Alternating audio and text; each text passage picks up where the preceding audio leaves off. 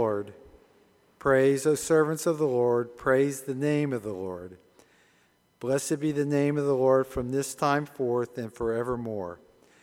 From the rising of the sun to its setting, the name of the Lord is to be praised. The Lord is high above all nations, and his glory above the heavens. Who is like the Lord our God, who is seated on high, who looks far down on the heavens and the earth? O Lord God eternal, the heavens declare your glory, and the earth your riches. The universe is your temple. Your presence fills its immensity. Yet you, for your own great pleasure and glory, created life in each one of us. You have wondrously made us and graciously chose us even before we were to be yours in Christ. In you, Lord, alone, we live and move and have being. Your providence guides us, and we are blessed through it. Each of yours sits here today as a chosen, redeemed child of God. Each is justified from their sins because Christ fulfilled the requirements of the covenant of works in his perfect obedience.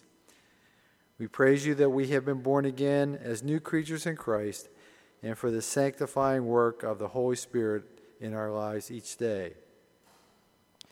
And Lord, we praise you for this body of believers you have brought together as Redeemer Presbyterian Church, and for the fellowship we share through our union with Christ. It is our great privilege to come together to worship you through this service of covenant renewal. Father, there are many here at Redeemer who are burdened by life's challenges that resulted from Adam's fall. Blessed be your name for the times when life's journeys become difficult, when we hunger and thirst, when our bodies weaken. You are the God of strength, hope, and comfort, and this is a sure promise that we ask be realized by those within this fellowship who are sick and afflicted.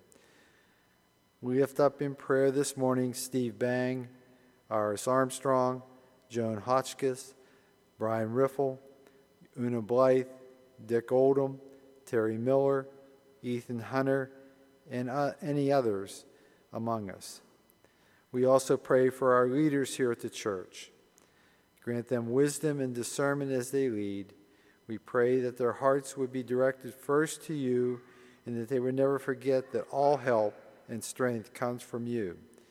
We pray that you would surround each one in leadership with wise counsel, and that they would be humble and kind, patient and loving through their actions, words, and deeds. Lord, we give thanks for your care for those from the church who were on the recently completed missionary trip to Monterrey, Mexico. Thank you for their hearts to serve, and we pray that all were richly blessed during the time spent in the trip, and that these blessings carry forward in their lives. We also pray for missionaries throughout the world that they be renewed by the riches of your grace, and you grant them joy, wisdom, and freedom as they go about performing work to further your kingdom.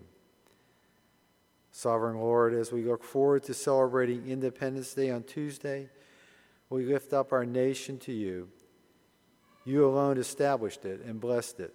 You have been its shield and its covering of protection. You made it a great nation on this earth. We bow our knee and our hearts in thanksgiving to you for preserving it, flawed as it is. We also bow with contrite hearts for this country and its people for not giving you the honor and praise that you are due, and for not walking in your ways. We intercede in prayer for mercy, undeserved as it may be, on this nation and its people, as all have sinned, committed iniquity, acted wickedly, rebelled, and turned from your truth as given in Scripture. Father, you have ordained those magistrates who are in governmental office in this country, those who are in positions of authority. We pray that you reveal yourself to these men and women and fashion their hearts so that they might rule justly in accordance with your commandments and ordinances. We also lift up those who serve in the armed forces and as first responders, and pray for your protection over them. We are thankful for their service and the sacrifice of their families. Bless and strengthen them and equip them.